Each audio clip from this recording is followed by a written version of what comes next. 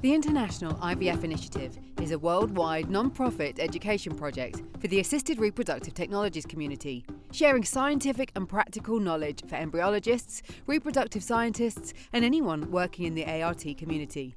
Each episode will share an insight into the world of IVF, along with profiles of legends within the world of ART, latest news, and wisdom from our community.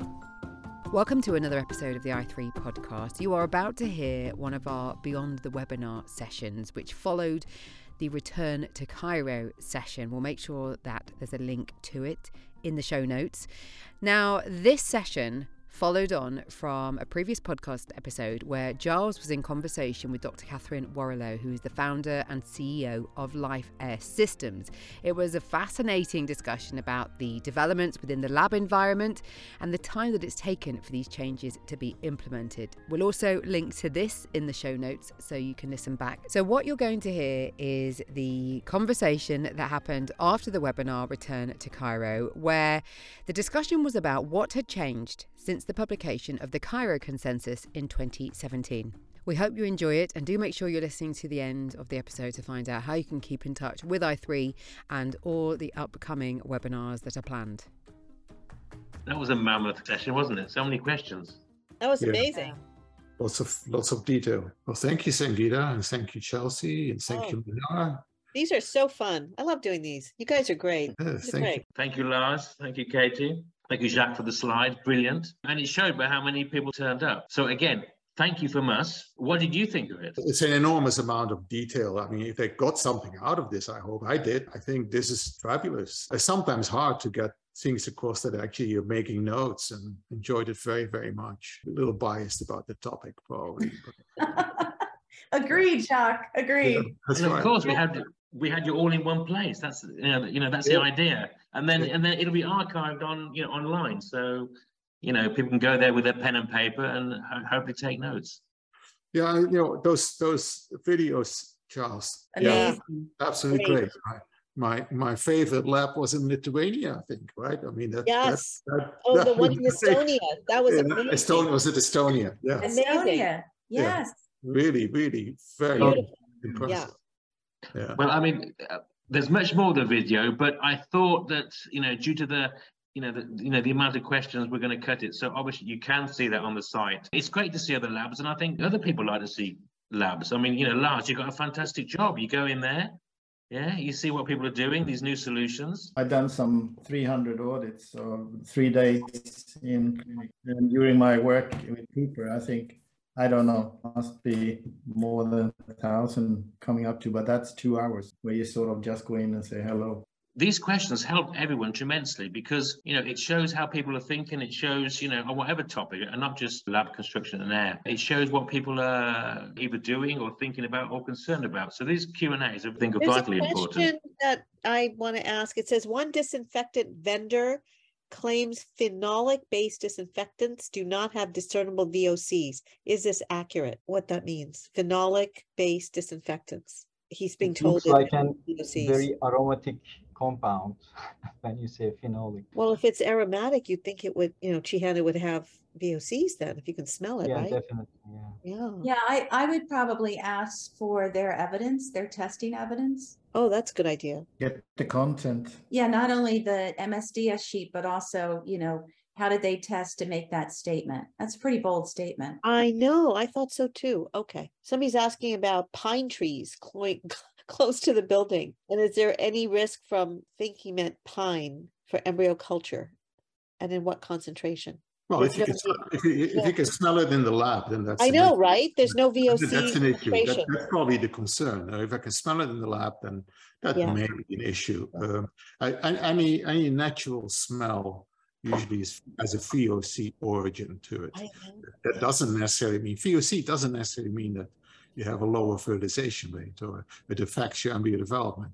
It could.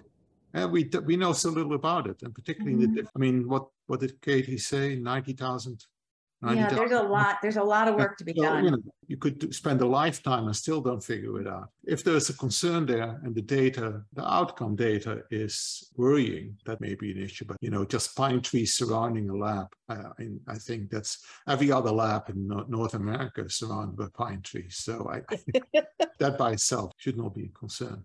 Somebody asked about light bulbs. Do they release VOCs? Yes. Yes. Amazing. You need to have yellow light.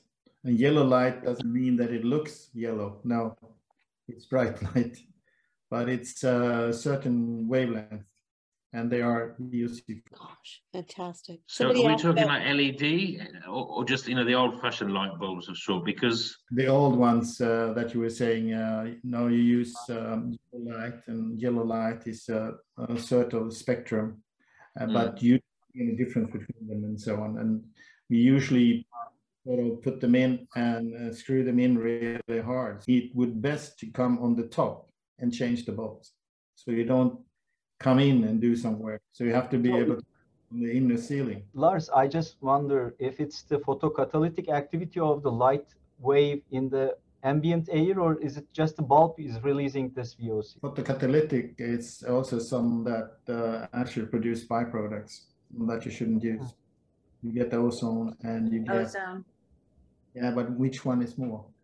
It's ozone and one more that's more. Just put it away. There's one more VOC, acetone, I think, wasn't it? From PCO? From photocatalytic. I think it's also acetone. Let's see here. There's been some documentation of aldehydes produced, not consistently, but it's been documentation of that. But it's primarily ozone. So is it a good idea to use some filters like light filters to avoid some certain wavelength? Is it the right way to approach this, or is it just use a specific wavelength lamp? You just say yellow light, and then they know exactly where the spectrum of the light is. So then they can give you. They don't look different at all from others, so you have to ask them.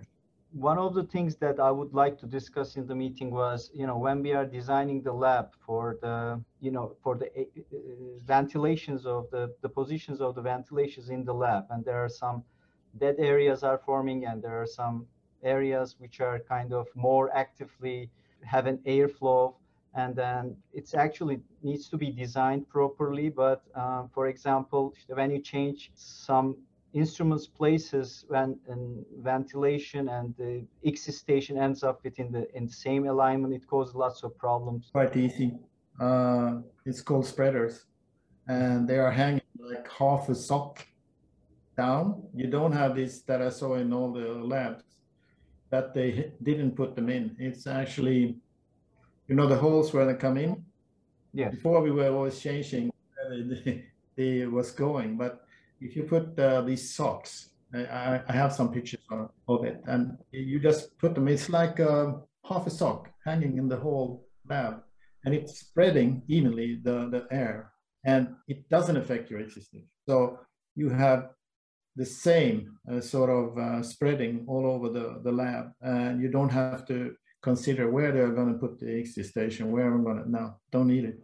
We've done it for years and years. I see. But most of the labs doesn't have this, and having a huge ventilation in their lab, they always have this problem of improper, you know, air ventilation through the system, which the dishes are being exposed to and things like that. So yeah, might be another thing to mention. So Jihan, something that we're working on with Lehigh University is using CFD, or computational fluid dynamics, to address exactly what you're saying. So you have your final diffusers, you have your returns, you have your positioning of your hoods, your workstations, you know, your micromanipulation scope, and it can actually model where is the optimal airflow and where are the dead spots and what can you do about it. Yeah. So it's still in the development process, but it's something to negate exactly what you're saying and to solve it. Because you're right, you don't want dead spots, and you certainly don't want areas where your dishes are exposed not to have the air that's coming out of the final diffusers. Yeah. I think it's one of the biggest problems after the pressurized doors. not easy to open, but everyone is worried when they are doing micro injection if something is blowing, and you don't know when it's going to start blowing because the rate is constantly changing. It's just worrying at some point. It's also another way you can do to get rid of the VOCs from plastic is that you have a pass-through, like a cabinet that has 2 openings. So you put them in from your storage, and then they stand there and they fume off because it's ventilated. And then when you have hours, days, or whatever you select, then you open it up and they are clean to use. And that has also been installed in the latest Northern clinic. And I didn't do it, so I got just to see it because I've been looking for it, because that solved the VOCs in plastics. So you can use them immediately, because we usually air them for 24 hours before we pipette anything. Yeah, it's important to have negative, ventilation, negative pressure. If that's the right way of saying it. Negative pressure for off-gassing plasticware.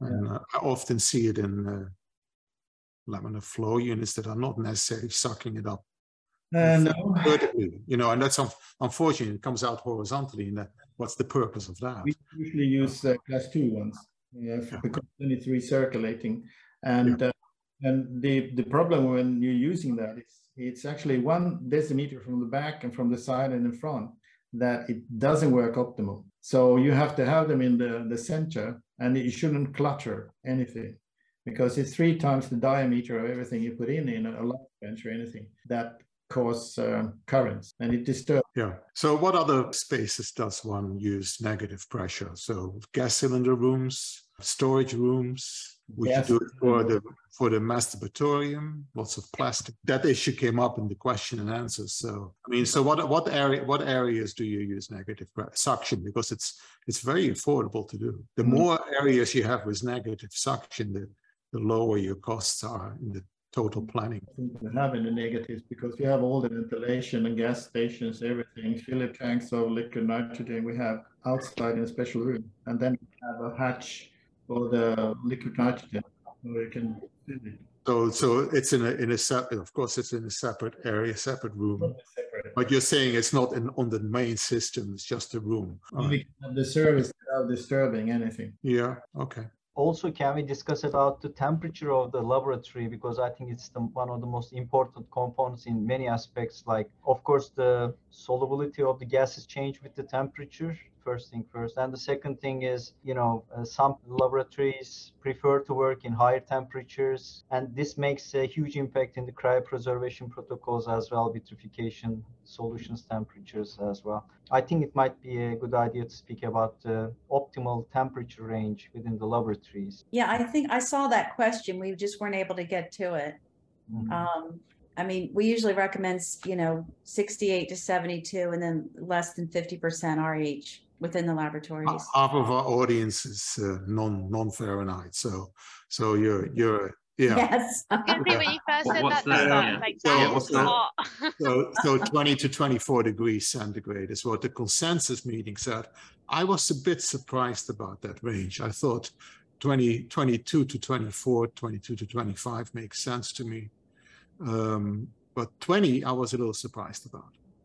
We have 20, 24 in all the clinics in Scandinavia. So it probably comes from Scandinavia. Well, I think we should wrap it up, guys.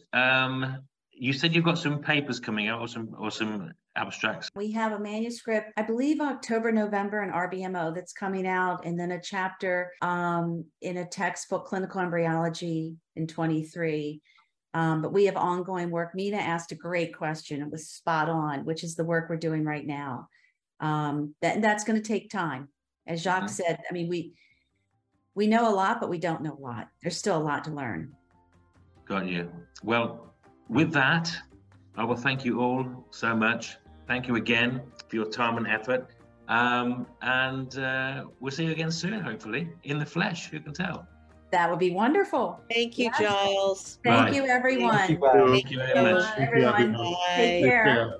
Bye-bye. Bye-bye. Be sure to visit ivfmeeting.com, where you can watch our back catalogue of webinars. Plus, you can sign up for future ones, download our electronic membership card, and find all our social media so we can stay in touch.